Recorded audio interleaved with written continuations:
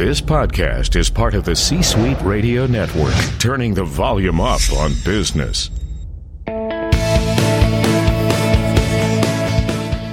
Welcome to the Business Power Hour, hosted by Deb Creer. Join us as Deb talks with her guests, experts in their fields, as they share real-life stories and techniques to power up your business. Good morning, good morning. I am Deb Creer, and I am passionate about giving professionals the tools that they need to make themselves and their businesses as successful as possible. And today, we have one of my favorite things in the world to do. We have a repeat guest. I love it when I have guests on again, because all of my guests have such great information. Even though the program is an hour long, sometimes we don't get anywhere near through what we need to. And more importantly, things change. We need updates as to what's happening. And my guest today was actually on July of 2015. So holy cow, it has been a long time since we have chatted. So Jason, welcome to our program again. Hey, it's great to be back and catch up. And it's been 4+ long years. So I know. Yeah, it's always fun to be back on people's shows like that long and catch up and just... Yep. See it. Because a lot of podcast shows, I went back a couple years ago and looked at all the podcast shows I had been on since like 2013. And I'd probably only say 60% are still there as a number, right? Yeah. So it's a lot of podcast shows don't make it. And even the shows, there were a decent amount of shows that had over 100 episodes that still didn't make it. Oh, yeah, so, yeah. We just celebrated 500 last week, so that is very cool, and it's because I have such fabulous guests, and it makes it so much fun. But let's just jump in. So let me tell people just a little bit about you, and then we really will delve into this. So Jason Treu is a chief people officer and leadership expert who works with managers, employees, and business owners. He provides coaching, workshops, keynote speaking, and other training services. Jason spent 15 plus years in leadership positions, working with industry changers such as Steve Jobs, Reed Hastings, who's the Netflix CEO, and Mark Cuban. He's the best-selling author of Social Wealth, which has sold more than 60,000 copies. More than 25,000 employees are using his culture and team-building game, Cards Against Mundanity. I think I said that right. So please join me again in welcoming Jason to our program. Welcome, Jason. Hey, thanks for having me on the show. And it's great to be back again. Great. Well, as we said, a lot has happened since you were on last. But tell us again how it is that you got to doing this as your passion in life.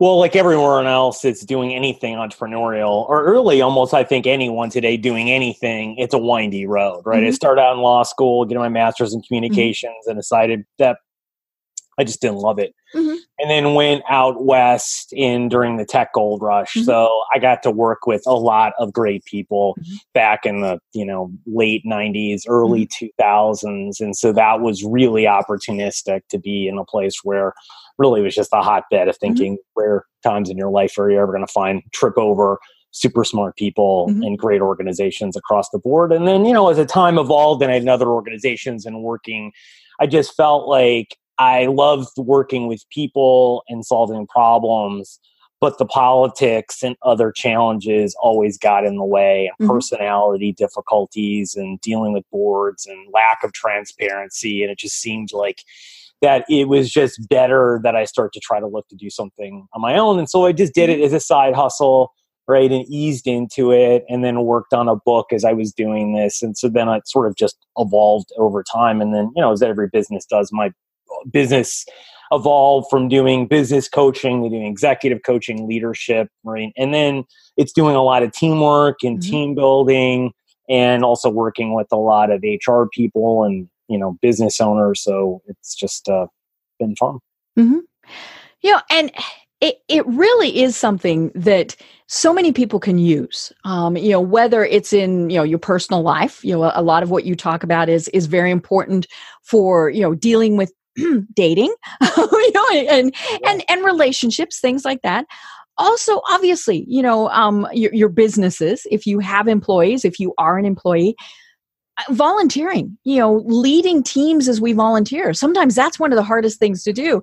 I always love it if you have to work with people who go, well, I'm not paid, you're not paying me to do this. And so they're obviously doing it as a passion in many cases, but sometimes, it is tricky. And so it is about building teamwork and having really that cohesion that ties everybody together. And in this day and age, it's very difficult. And I love your book. I reread it again, Social Wealth. And it was interesting because, of course, we're not talking social wealth as in how many Facebook friends do you have? How many LinkedIn connections do you have? It's your overall social wealth. So tell us a little bit more about this because, as I was rereading the book last night, it's just fascinating to me. Yeah, well, I mean, it's about creating deep, meaningful relationships with people and then tapping into those relationships and the people behind them, right? Your indirect network. At the end of the day, your social wealth is determining everything in your life, right? Personally or professionally. It's all about relationships because we don't do anything by ourselves. And now we're more dependent than ever on other people. And so your ability to create those relationships and build them quickly and with a lot of depth and meaning and being able to tap into them is really difficult today because everything's so quick, right? Transient, right? Everyone wants to see the highlights. No one wants to share. And also our social communication, emotional skill sets are the lowest they've ever been in being developed. Right. So it makes all of this really difficult and in a time when we need it the most. And so I wanted to, the book is really a how-to book. It's not a 300-page book that gives you 1,000 different examples and stories to take it up. It's really, I created it for people, anywhere in the world, if they had it, they could be successful. And they could create it and understand why it would work and how to do it pretty quickly and understanding the things to tap into people that would work the best, whether you're an introvert, whether you're shy, whether you're socially awkward. I mean, I wrote it for more of that. And then the extroverts could take the other pieces and run with it because they already have a lot of these skills built out a little bit more. But end of the day, it's about repetitions. It's like I tell people, there are people that only go to the gym once a month and they look like they go 7 days a week. But that's like 0.001%, right?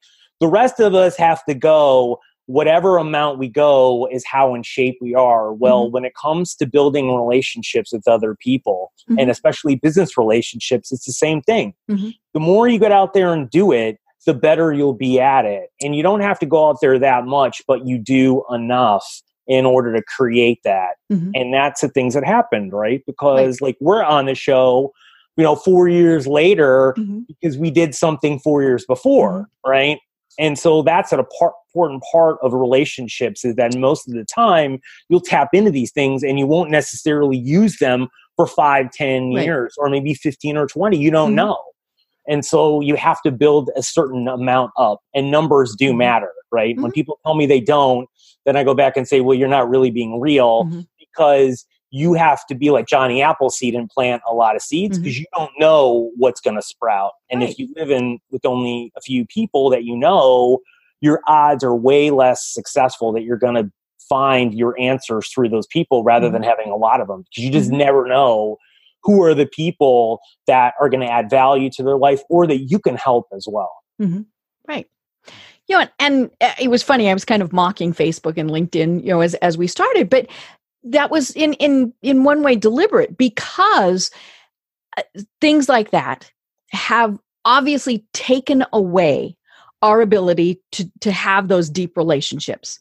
And so people do get caught up in, I must be well connected because I have 3,000 connections on LinkedIn. Okay, how many of those people do you actually know? How many of them would respond if you called them or emailed them?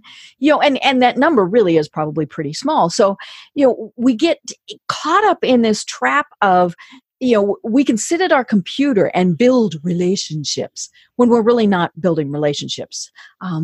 Those are great. And those are obviously tools that are part of this, because we've all made great connections from our Facebook friends, from LinkedIn connections, all of those various things. But it's just a piece of the puzzle. It is. And the point of all of those online mediums is to get them offline. Right. And that's the problem. People don't understand that. Right.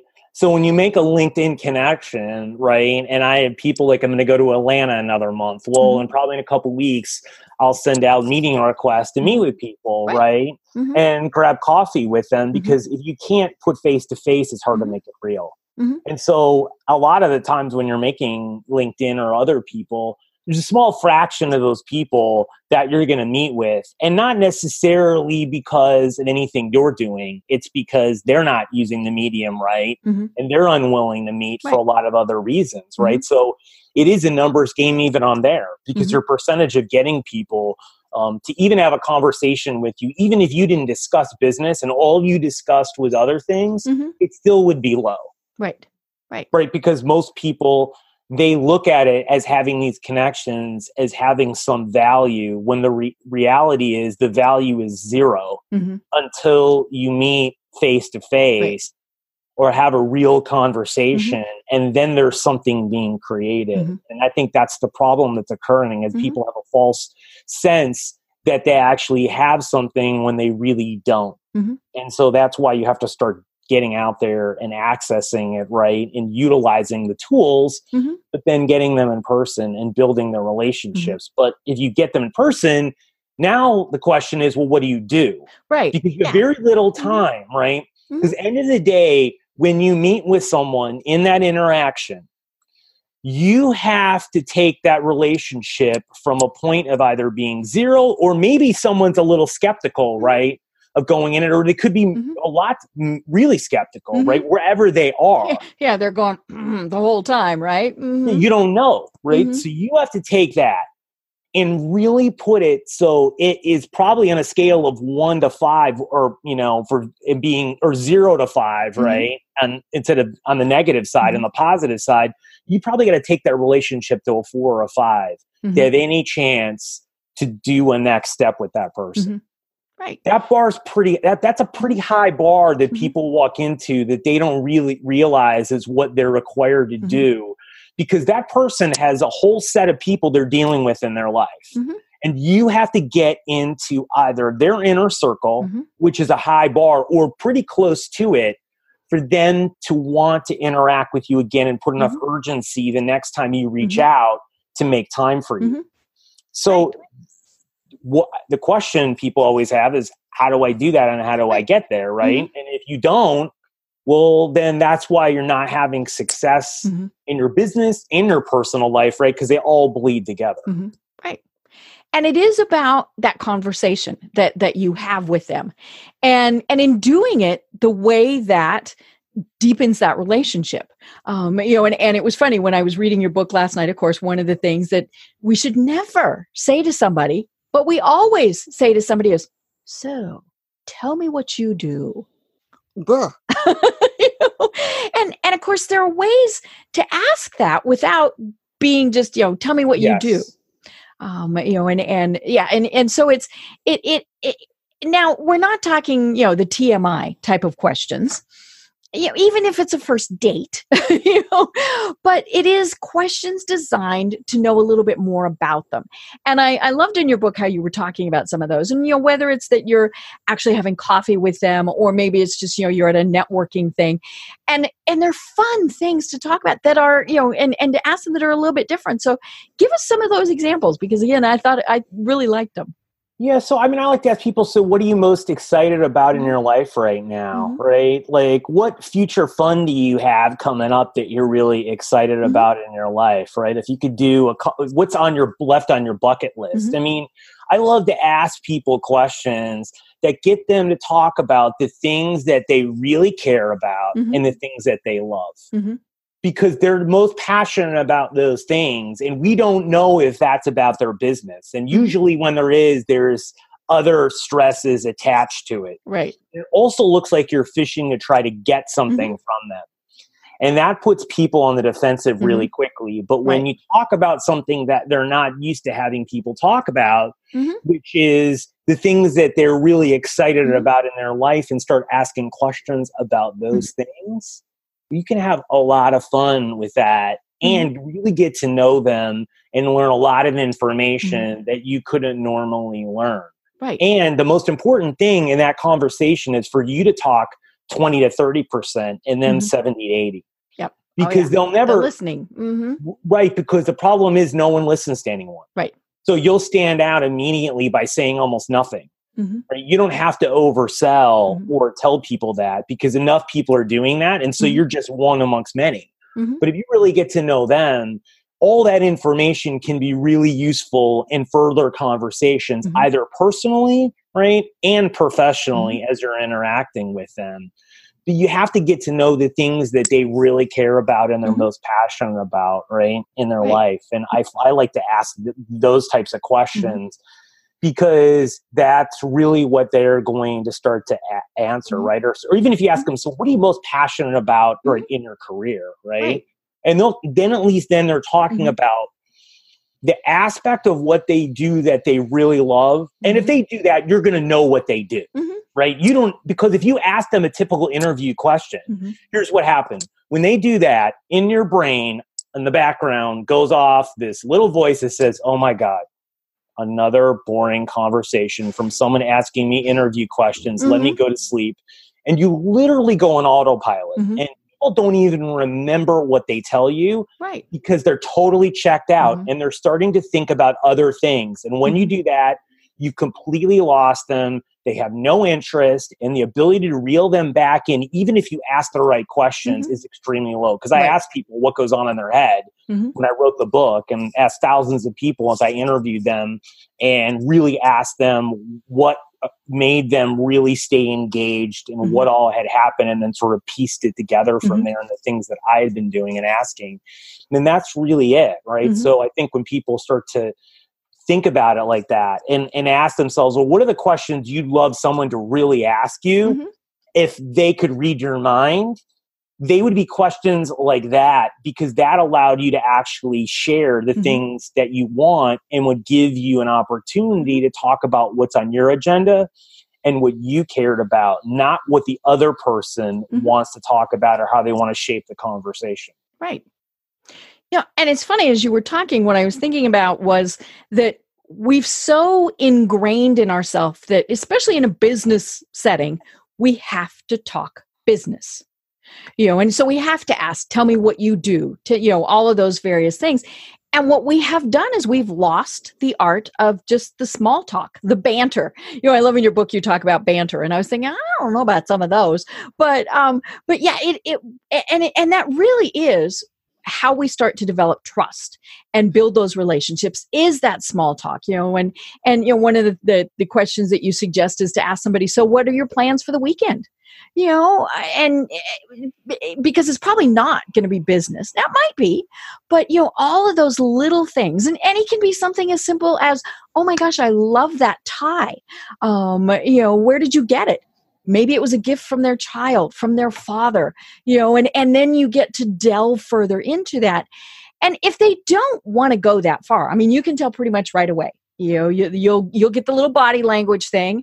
They'll start doing the, gazing off and, looking for someone they know, all of those, which just, that's fine. Then you move on to the next person. If you get resistance, you'll know. But it's better to start asking those types of questions and having them, because you'll start to dig deeper. Right. And what happens is you actually dig way deeper into the person, right? Because if you talk about business, everyone's going to keep you very surface level. Right. And they're waiting to be sold to. Yes. And that already puts the defenses up. And your point is you want to get deep, right? So if you say to someone, oh, I really love that tie, and let's say they just said, oh, yeah, I just got a great deal on the tie, then you could say perhaps you have something, oh, yeah, well, I got, a bracelet and necklace or something like that from, one of my kids on like Mother's Day or my birthday, and it was really special because it's my birthstone, right? What that does at that point, that allows you to be vulnerable and open up. And what happens then is that then it tells the other person it's safe for them to share, right? So although they may not have shared and said anything meaningful, anything of any substance or depth, it allowed you to do it, which makes it significantly higher the next question you ask. You're going to get a much deeper answer from it, right? It's psychological. If you look it up, vulnerability, people share more when they feel like it's a safe space. And often what happens is that most people, they need someone else to give them permission, right? That's why if you're around a leader or a boss, if a leader steps in a room and they immediately say to someone, if they're giving a speech, look, I need all your help. I don't have all the answers. Here's a plan, but I want your input. And you really know that that's true, right? Not some, made up thing. Your people will engage more. They will give more suggestions. They will throw things out, right? Which will make everything significantly better. But if that leader doesn't say that, most likely people will not open up and share.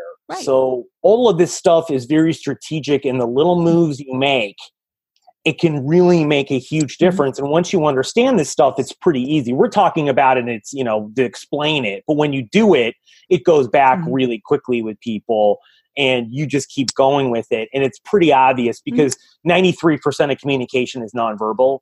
So you'll know when you start asking it, whether people are going to participate or not, because you'll get that sixth sense inside, right? And you'll notice them.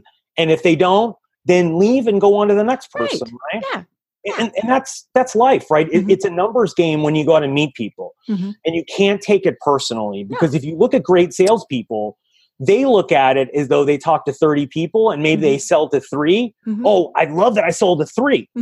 But most people look at it and saying, oh, look at the 27 that didn't buy, right?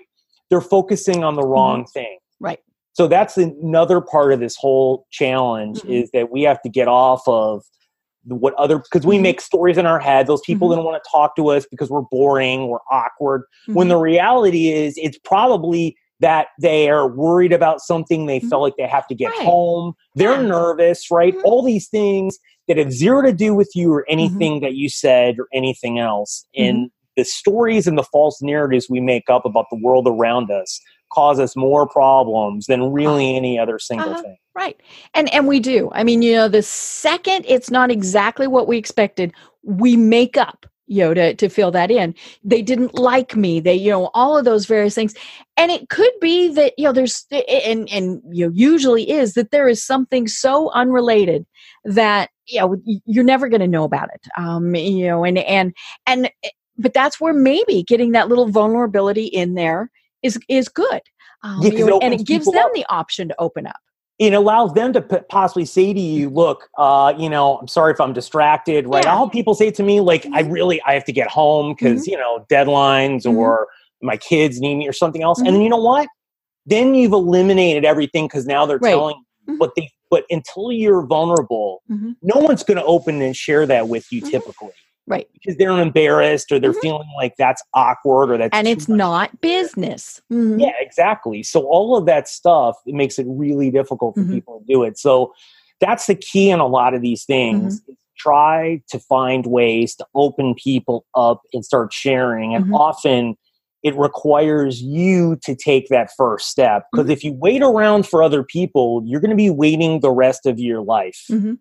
And you really are going to be missing out on a lot of opportunities and things that are beneficial for you. And especially if you're an introvert, or you're shy, or socially awkward, right? You've got to use every opportunity because those are the ones that'll help you. And you'll have to do less like numbers because you'll get a lot more out of the interactions you currently have. And if you are, an introvert and or uncomfortable in this situation, whatever, when you've turned it back where they're doing the majority of speaking, it's a lot easier. Obviously gonna, but it is tricky because we're not quite sure what to share and how to share it. And as you said, it's, kind of I'm not going to ask somebody to share something that I wouldn't share myself. And I think maybe that's the easiest way to think about it. So, it is, what are you doing this weekend? Or, maybe I'm, picking something and they're like, what? Oh, my cat got near me and now I have cat hair on me, and so then they can talk about pets that they have, or, as you mentioned, you've got the bracelet from your child, all of those various things. So it is still kind of a superficial level. But, if you just met them, you're certainly not going to ask the really in-depth, detailed questions. It's kind of, would you walk up to somebody right away and say, would you marry me? No, you still have to develop that. Yes, especially if you're one-on-one with people, but it allows you to inch deeper in, and you can get a lot deeper once you have a wedge and the door is open, right? So if someone asks you about a pet, and they talk about their pet dog, saying, oh, how long did you get that dog? Where'd you get it? Right? Is that your first dog? And that is very an emotional attachment. And they'll start to open up more and more and more, and you'll get much deeper with them. Right. And so it's a way in for you then to pivot off of that topic and ask them other things and then move really quickly. Right? So it's like you've got to crawl before you can walk, before you can run, but you can do all three in one conversation. You do it really quickly. So those people are thinking, oh, it's all about small talk. No, it's that you have to spend a little bit of time opening people up and asking more questions to start getting deeper. But you can get pretty deep with people pretty quickly, right? Because we've all done that. We've all met someone within 5 or 10 minutes and we felt like we've known them all their life, right? And we've had those moments, right, where we've connected with people on a much deeper level. But those are challenging because they really don't happen as much as we'd like them to. So we just have to find ways to get to that point. Right. And then of course, what's critical in all of this is the going forward part. And remembering what they told you. And maybe you can remember, but for most of us, we need to write it down. And then using that in the future as a way to stay in touch. All these various things. As we were talking about this, I was thinking about yesterday. So a lot of people who know me, especially if they are my friend on Facebook, know that I have beagles. We raise beagles, we show beagles, all these various things. And so I talk about them every once in a while, or sometimes maybe more than every once in a while. But people know that I have beagles. Yesterday, 3 people on Facebook sent me the exact same video about a beagle. And and it was just, hey, I saw this, I thought it was cute, and so that gave them a way to have contact with me yesterday. Yes. And whether it's a business thing where you're just like, oh my gosh, I remember that you were talking about, this new trend in iPhones or whatever. It's a way to reach back out to people. And, and I think that's very important because it's not just let's meet them, let's get their business card, let's get their phone number. It's now what the heck do you do with it? Yeah, you have to stand out some way. And anytime you can get a wedge to open the door, you have to use it because you never know where that's going to lead you. And that's the great thing about creating these relationships, right? And it's the same thing in business as you're meeting with potential clients, with customers, if you're a solopreneur, a small business owner, right? All of these things about building relationships with the people you work with, right? And the people you interact with.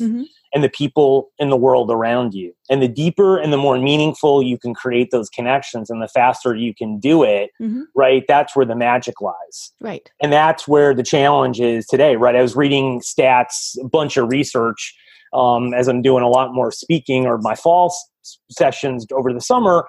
And that soft skills now, 92% or more of organizations look at them as the most important skills over hard skills. Right. And they're much more difficult to obtain.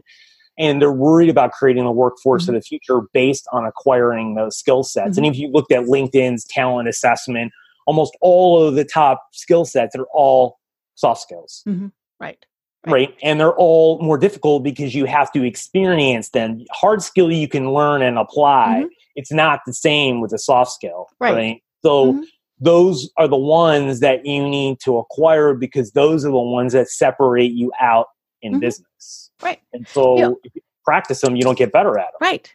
Yeah, and it's just like a muscle. You don't just start lifting 200 pounds.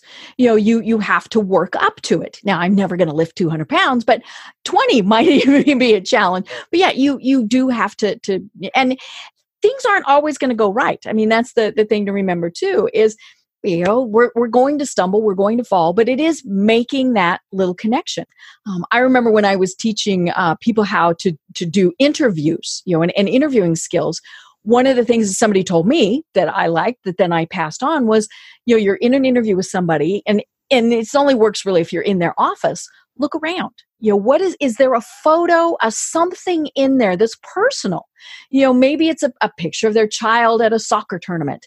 And then you can say something about that. And then, since you're always supposed to send a follow-up, you can say, good luck to your daughter in her soccer tournament this weekend. Those little things, because most people won't do that. So it's exactly as you said, it's going to set you apart when you do that. Yeah, and it makes a huge difference on what goes on with other people. And when interviewing, my own clients, I help them do behavioral questions. Mm-hmm. And most of the interviews are set up like that. And they have hard skill sections. And as I write out the interview scripts for them to use, now that we're using behavioral ones, almost all of them across the board say the same thing. Mm-hmm. The people we used to hire, we will not hire now. And our retention rate's going up, and we're hiring better employees because we're better understanding their behaviors, their values. Mm-hmm. Will they fit into the culture that we have? Not being that they're all mini-me's, but will they support the people around them? Do they value teamwork, right? Are they on the same level all of us are at? Mm-hmm. And it eliminates a lot of the problems, the issues, the back talk, right? The gossip. Right. And you filter all of those people out by asking them really hard questions about their behaviors, right? And things that they value, right? And challenges in their own life. And create opportunities, because people never get asked these questions. So when you're at an interview, it becomes really difficult to answer them because you're used to answering, okay, what are your greatest strengths? What's your greatest weakness, right? Yeah. Right. But if you ask a question like, so tell me a time you had a conflict on a team. Right, in your last position. How did you deal with that conflict, and what was the outcome? And walk me through the process. Well, that tells you a lot about the person. Right. Tell me about your top 3 values and why you picked them. Right. Tell me what teamwork looks like for you. Right. And how did it work in your last position? Right. Yeah, and you, as you said, you're getting to know them at a much deeper level. It is a little tricky, especially in a job interview situation, because there are, obviously questions you cannot ask people. Yes. Your office might be very family oriented, but you can't ask someone about, well, so are you planning to start a family soon? No. No. Yeah. But, there are ways that you still can, can ask questions without crossing those lines. And let's be honest, that is sometimes where social media does come in handy, because you could research them in advance. I tell people, if you have applied for a job, your first interview is what they find online, and if they like that, then you'll be brought in for an actual interview. So they're looking at your Facebook profile. They're looking for, obviously LinkedIn, and it's okay to put some personal things in there too, without, again, divulging too much. But it's all part of that. And, maybe it's not a job interview. Maybe it's a potential client. Maybe it's just, hey, business associates. It's okay to have gone to Facebook to look at all these various things. I just always tell people, let them know, hey, I saw on your Facebook page that you just went on vacation. Oh my gosh, sounds great. Tell me about it. Because you don't want them to think you're stalking them. So go ahead and say, I saw on Facebook that you did this. Or, I actually was talking to a delightful woman yesterday about her LinkedIn profile. And she recently went on a mission in South Africa, and it changed her life. Changed how she's going to be doing business, all of these various things. And I said, you know what? I would put something like that on LinkedIn. And because it is very much a part of her. So now you don't need to go into detail, but you can, it is okay to put that on LinkedIn. We can do a lot of research in advance, because then we can ask those questions that are going to take us to that next level. Yeah, and I think that's really important. And I think it's the same thing when it comes to building great teamwork, right, with the people that have teams in their own businesses, or even building relationships with your clients or partners and the people inside of their business, right? I mean, you've got to find ways to open them up. You've got to find ways to really get to know them in depth, right? And, a couple of years ago, I started to do research because, one of the most challenging thing is, how do you build great teams, right? People always talk about culture, and people talk about teamwork and team building. And I thought to myself, okay, well, let's really delve into it. And I found the biggest problem is that when you ask successful people that build large businesses or really successful or running large teams, they have a very difficult time explaining how they did it. It's very ad hoc. And oftentimes when they go to the next thing they're doing, they are unable to replicate what's going on because they haven't developed the science behind it. Right. It's more of a true art. And it is a lot of circumstance and other things that created all of these things up. And that was a difficult thing I'd found, right? Even the research was very haphazard across the board of how do you actually engineer this, right? Because I feel like it's anything in business. If you can't replicate it, if you can't operationalize it's not real, right? Because then it's just like willy-nilly. And that's what I felt like a lot about this. And I feel like now, even having these conversations with people that are in charge of large organizations and doing it, you'll get 50,000 answers from 50,000 people on how to do it, right? There's very little consistency across the board. And as I started to look into it, I thought, well, what we do in our personal life is the same thing we should be doing in our business life, because we're all people. Right. And what I started to find in the research was that all of these team building exercises, we were talking about this before, and all of these teamwork things are all predicated on you feeling a high level of trust with people, that you would walk through walls for them, and vice versa. And that deep emotional connection with them, that you know them and they know you. And that is the magic sauce, right? Is to recreate that feeling. But the question is, how do you do that? And how do you do that really quickly? And I think that's really the place where people need to think about in their own business, because that is how you're going to do that with anyone you come in contact with, whether inside your business or outside of it. And one of the things that I came across when I was doing this was I read this article in the New York Times, and it's about a woman who fell in love, and she went to a bar, and she used these questions that she was going on a date with, and asked them, and they ended up getting married. And so I was really intrigued to go and say, well, what are these questions, right? Because that's a natural thing that you would click on it.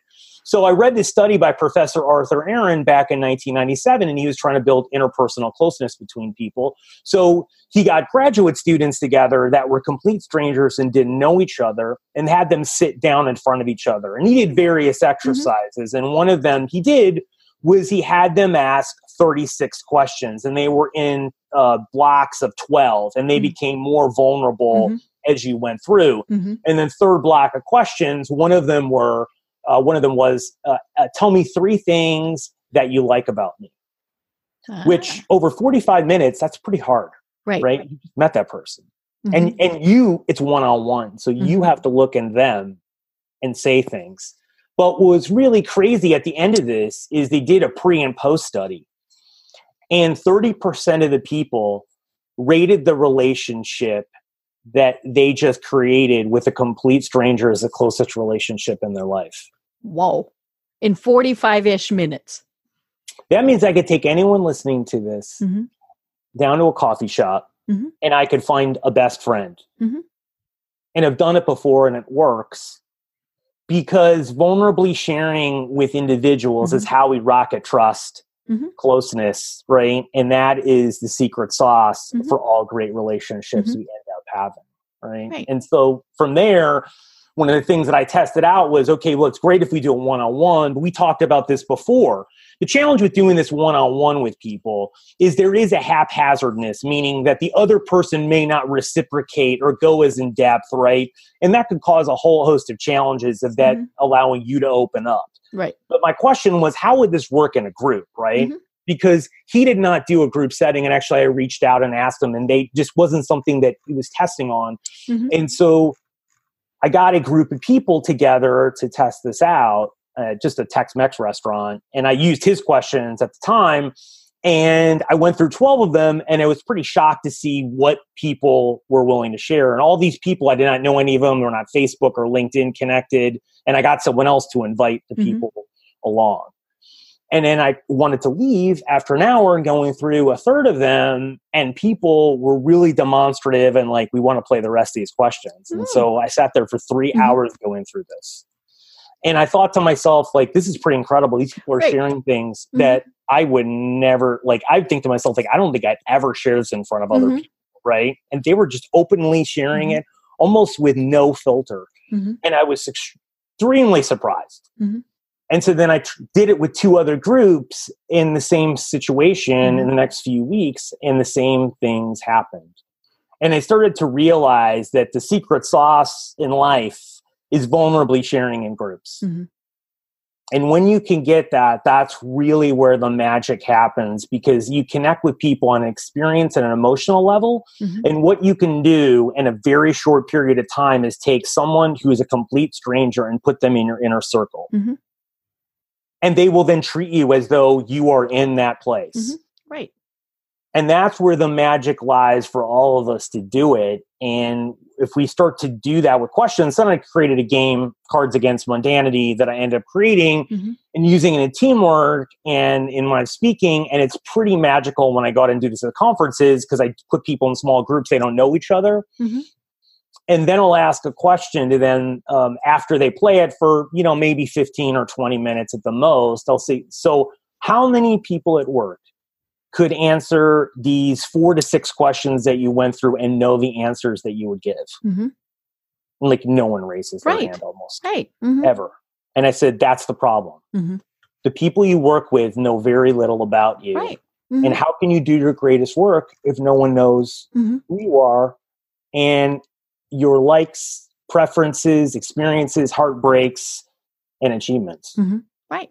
And let's be honest, even if you're married in a relationship, whatever, you may still spend more time every day with the people that you work with, because we're going to take out the time that you're asleep. So you're with that person while you're asleep, but you're not talking to them. And so the time that you're actually interacting with someone is probably in many cases much more with the people that you work with. And so when we're just in our little cubicles, our little boxes, and we're not interacting with people, you can't build trust. You can't now. It's tricky because you still have to do your work. And that's what a lot of your bosses are going to worry about, is that you get so carried away with being friends and sharing that you're not getting the work done. No. When it's done right, you're going to do the work better. Yes, you'll be much more efficient in what you're doing too, and effective. And the problem is that lack of communication, right? Costs. They looked at studies per employee per year, anywhere from $4,000 to $10,000 on miscommunications and misunderstandings. So when you alleviate all those things, you're much more efficient in the things that you're doing. So you have more time. And plus, if someone's at work 10 hours, they're not working 10 hours straight anyway. So for us to have that chatting at some point. Yeah, they're distracted or they're not doing it. So to believe that that's the case, and I rarely ever see that be the case, right? The only time you see that is actually the opposite, when people are gossiping and they're complaining. And that's when they're really wasting And that's when time. You've got a problem. That's when you have the problem, right? That's when you have lack of trust and lack of transparency. But that's how you have to do that with people. And if you don't create that, that's why the reason is that this is so important is because we need the connection and belonging more than ever living in the world we are. And work is where we spend most of our time. So if we don't have it, when people talk about finding their purpose or creating an impact, what they're really saying is I lack connection or belonging at work and understanding why it matters that I show up. Well, the first place it matters it shows up is to the people around you, right? Because the reality is I talk to people that are manufacturing nails and hammers and other things like that, and they're excited about it and because of the people and the culture. But you talk about people that are in medical fields creating drugs, saving people's lives, and I've talked to many of them who feel like it just doesn't matter. Right. So it really isn't about the organization and what they do. It's more about the people that you're around that will create that feeling and will create that purpose. And I feel like a lot of times we're looking at the leaf on a tree and not the root. And so the first thing you do is really look at those relationships and find ways to really dig deeper and create them. And the first way is just to start and ask questions and do it in a group, which is the fastest, quickest, easiest way to do it. Outside of that, it's chance. And then that's why you have the problems that you have with people is because they don't know you well enough. And the people that know you well enough communicate better, collaborate, resolve conflicts, etc., with you significantly better.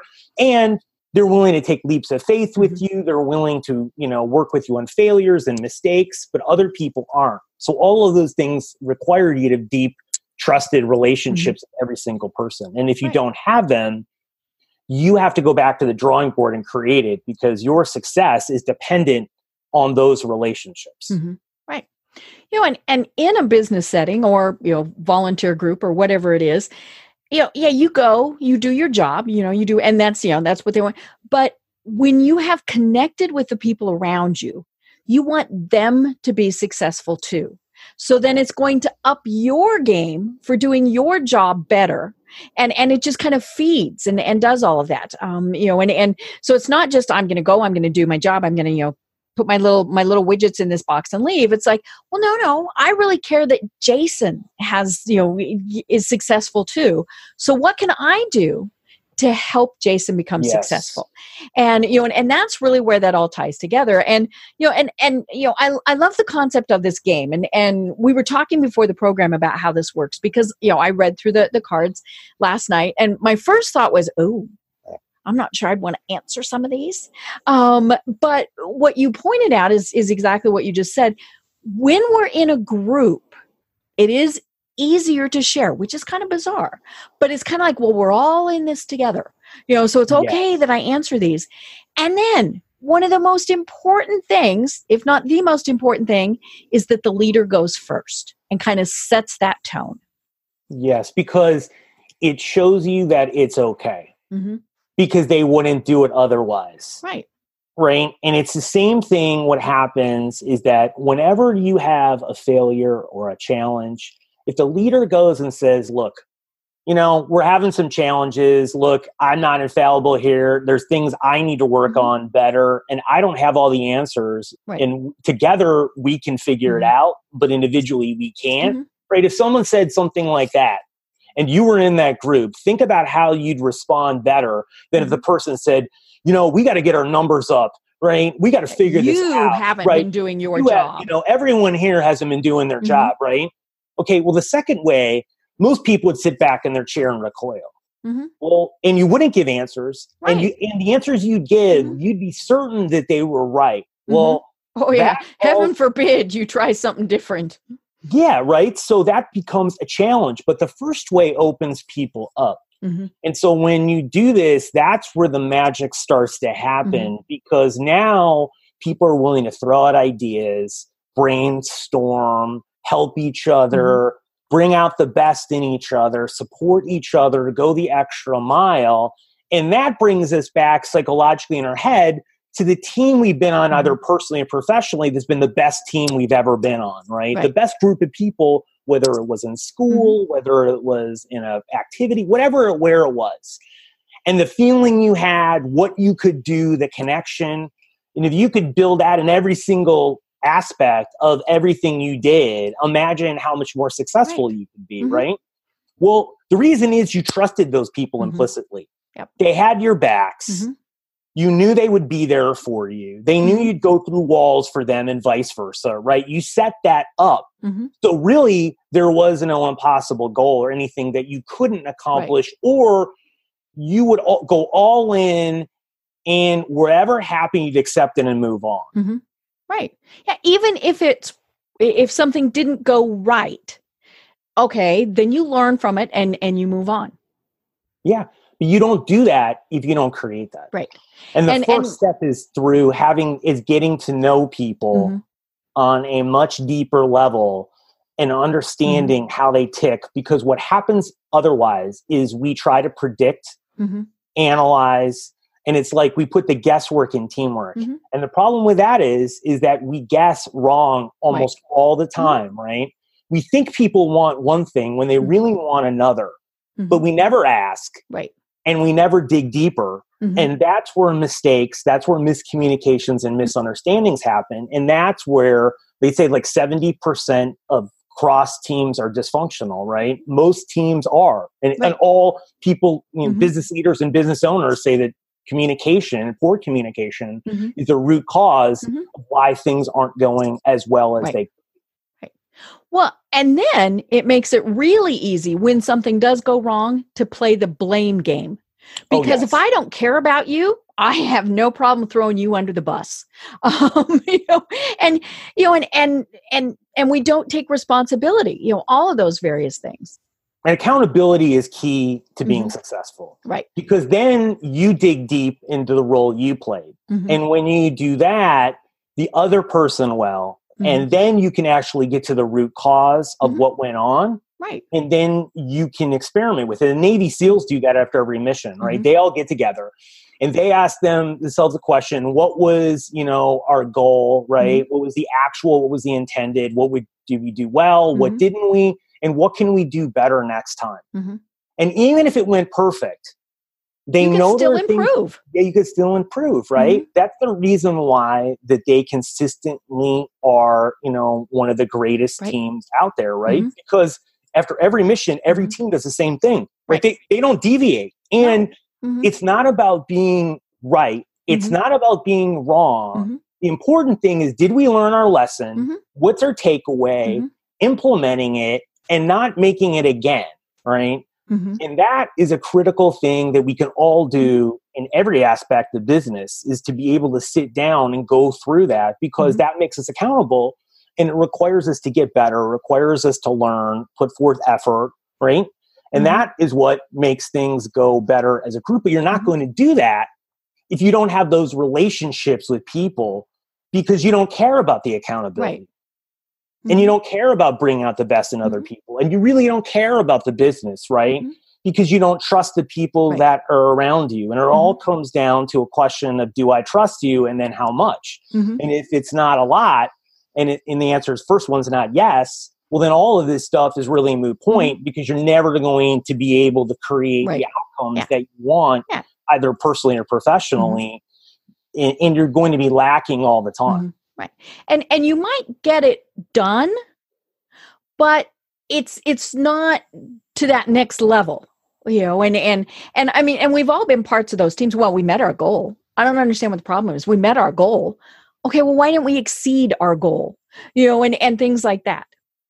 And that's a great thing. I was at a conference and someone was talking about, I won't mention the company, and they sold the company at like $5 billion. Mm-hmm. And I was going to go up and waiting in line, and I didn't get there. And I was about to ask the CEO the question, so why didn't the company grow to 10 billion? Mm-hmm. And to see what he said.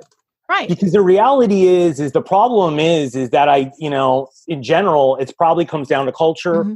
teamwork, mm-hmm. right? Values, and the behaviors that are exhibited internally that mm-hmm. did not allow the company to grow even more mm-hmm. than it currently did. And mm-hmm. those are questions we need to ask and dig deep, because those are the things that ends up mm-hmm. the difference, right? Because culture, teamwork, right? That's what executes the business strategy. Mm-hmm. The greatest strategy won't work without mm-hmm. it, right? And so the other thing that's interesting too, so people are thinking, I'm not sure if this plays out in the real world. They've done a lot of experiments with pilots, with doctors, with nurses, mm-hmm.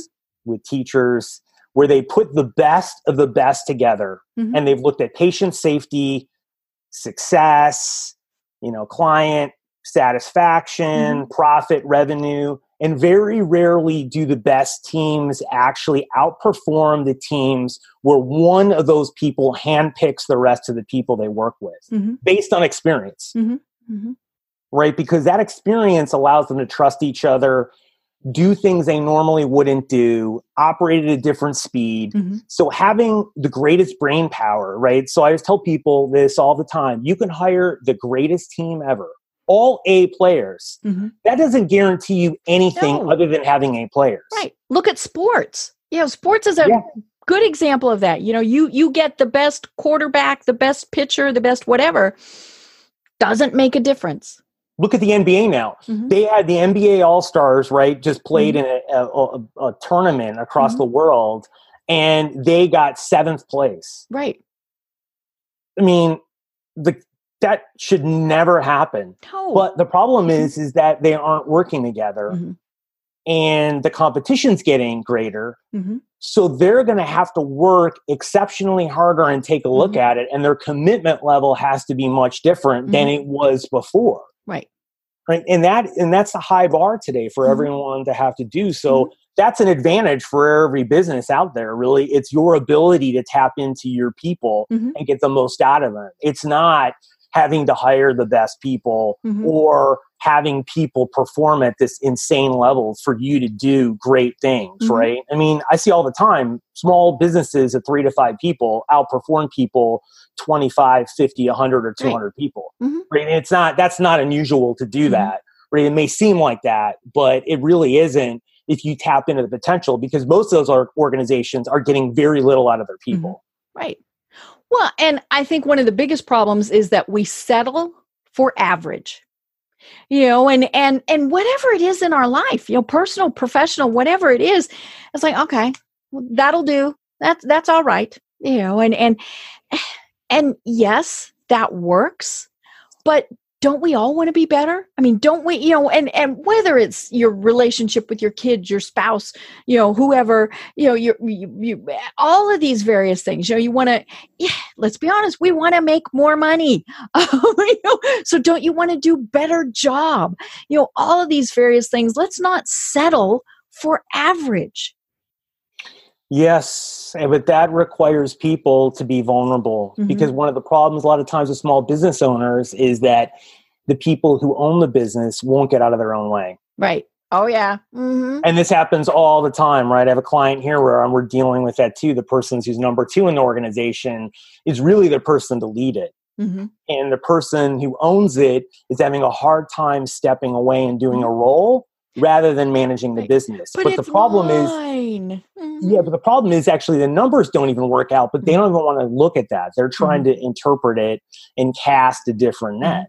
And so often, right, not being vulnerable and not staying open, that's exactly what happens, right? You don't really do the best because you're too afraid to actually have an honest, real conversation. So you either avoid it, hide, or try to cast a different narrative on what's going. And so these are things that are really critical to doing your best work and creating an opportunity for everyone else to do their best work. Otherwise, people will leave and quit or just come in and treat it like some transactional thing that they're doing in their life, and that doesn't serve anyone. Right. Yeah, I was just thinking that the people who are really good, who are really motivated, if they go in and everybody else is, they're going to leave. They'll stay for a little bit, but when they discover that no, this is not, and they leave, or they lower their standards, which is the sad thing. Yeah, because at the end of the day, everyone working in a small business, you want every person in there to want to be the CEO of the company and be thinking like that. Yeah. Right? Because that means they're stepping up, they're stretching themselves, they're wanting to get better. And the best thing for you is actually to have the business where you don't even go there anymore, except be essentially chairman of the board, right? Yeah. That's really what you want, because what is that? It allows you to start another business, right? Yep. And that allows you to create something significant in different avenues and to enjoy things and try new things yourself. But you can't if you stifle people and you're not willing to get out of the way and let other people step up and really have their opportunity and opportunity to shine. But that all requires you to do a lot of different things which starts with being vulnerable and honest with yourself. Yep. And trusting that the people you Yes. work with are going to do it. And so that brings in the, empowerment, all of those words that we hear and we go, it means actually doing it. Yeah. And you have to create the environment where you get to know them so you're willing to trust them too. And that's why you have to get to know all the people at a really deep level. And today there is no separation between work and home. Right. It is the same. And you need to get to know the people and what makes them tick, because they're in your company or you're working with them as a client or a partner. And that knowledge is the key to unlocking that relationship. Right. And if you don't trust them, if all of those various things, then it's time that they go on to something else. Do them the service of letting them find something that's going to work better for them. And of course it comes back to what we were saying in the start. Hire the right people to start with, but things change, or all these various things. But yeah, if they're not the best person, go ahead and let them go. It's okay. You're doing them a favor also. You are, because the worst people to have in your company, which are the hardest people always to let go, are the people that perform really high but don't buy into the vision and values. Right. They go and they do their job. Yeah, and they could be the number one salesperson. Right. But then they do whatever they want and they treat people like crap, and you let them in there because you're afraid the company's going to fall apart, but it will, because everyone else wants to leave, right? Or you have liability or other things going on because your inability to lay boundaries and enforce them with other people. Yep. And either have the person come back in line or not. But that requires, again, you to be vulnerable, have hard conversations, and create the environment where you can have that conversation with that person and other people can as well. Otherwise, these things happen, and that's what creators' business is more than anything else. This inability to create and foster the atmosphere and environment where these things can occur and happen. And it comes back to one word: trust. That is what it is. And trust is really the glue, right? I mean, if you look at Davos, which is arguably the most important conference in the world, their agenda this year, the top word is trust, right? How do we engender more trust? Obviously with stuff with Facebook and taking information and digital things, right? That is popping up, but it also is across the board in everything we do, because the precursor and the question we ask ourselves with any time we interact with anyone is, do I trust you and how much? And those two questions run through our head, and they're unconsciously they do that. And then you filter them into whatever buckets you have, and then you treat them a certain way. And so if you don't pass the trust test, if you don't pass that sniff test, you're done. There's no other recovery for you. Right. There just isn't. Rebuilding trust is really hard, and it is strategic, and it can be done, right? And it can be done quickly, but you have to spend a lot of time doing it. It's just like people may have seen people in their personal lives that have marriages that have gone on the rocks, and then they've made them great, once again. Right. But the requirement for them to do that was extremely high, and it was consistent. It was a lot of effort, a lot of emotion, a lot of things were gone into that. Well, that's the same thing in every relationship, including business. Right. Jason, we are at the top of the hour. I still have all these notes, which means we have to have you on again far more sooner than 4 years from now. And so, because we didn't even talk about any of the questions that you asked during the game, all of those various things. So we'll definitely have you on again. But in the meantime, how do people find you and work with you? Sure, you go to my website. It's jasontreu.com, and you can go there as coaching. I do workshops in leadership management and teamwork and team building. You can get the game Cards Against Mundanity there, or book Social Wealth on Amazon. And and so there's a lot of ways to reach out, ask any questions you have from this interview or things. Always happy. I get a lot of questions. Cool. And Treu is spelled Treu. Treu. Yeah, it's Jason Treu.com. Yes, my ancestors came over from Germany and Austria, and they did not change the spelling or the pronunciation because they thought it would be funny, right? And then I went back over Mhm. 15 or so years ago to Germany, and I thought, wow, this is going to be great. People are going to pronounce my name right. And so I walked in the hotel in Frankfurt and checked in, and they said, welcome, Mr. Treu. And I always remember that because then I was really mad, and I was like, do you not know this is Troy? Uh-huh. And the good thing is I got worked up, but I got upgraded to a suite, so I can't really complain. I love it. They were really I love upset that they did it. Mhm. So I used it. But everywhere I went there, they pronounced it wrong, and I just gave up. I said, if they don't pronounce it right there, Mhm. I'm done. Yeah, I love it. I love it. Well, what is a final thought you would like to leave everyone with? I think the key thing is you got to invest in teamwork. Mhm. And I think the soft skills and communication and empathy and creative thinking, because that is what's going to separate you out in your business. Mhm. And if you don't do that, you're going to be left behind, because with all the chaos and things that are changing, you have to get significantly better in these areas, and they're not something people are born with. And Mhm. so I tell that to everyone, because that is the new requirement now, is constantly learning and getting Mhm. better in the things that are the hardest for us to work on. Mhm. Great.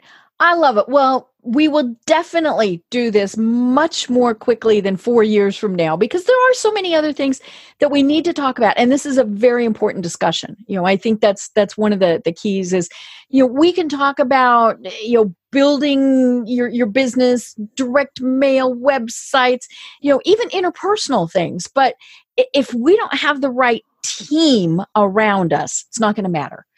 Personally, professionally, all of those various things. And so how do we get those teams? So Jason, we will definitely do this again.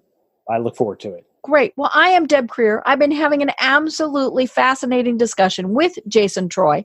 And until next time, everyone have a great day.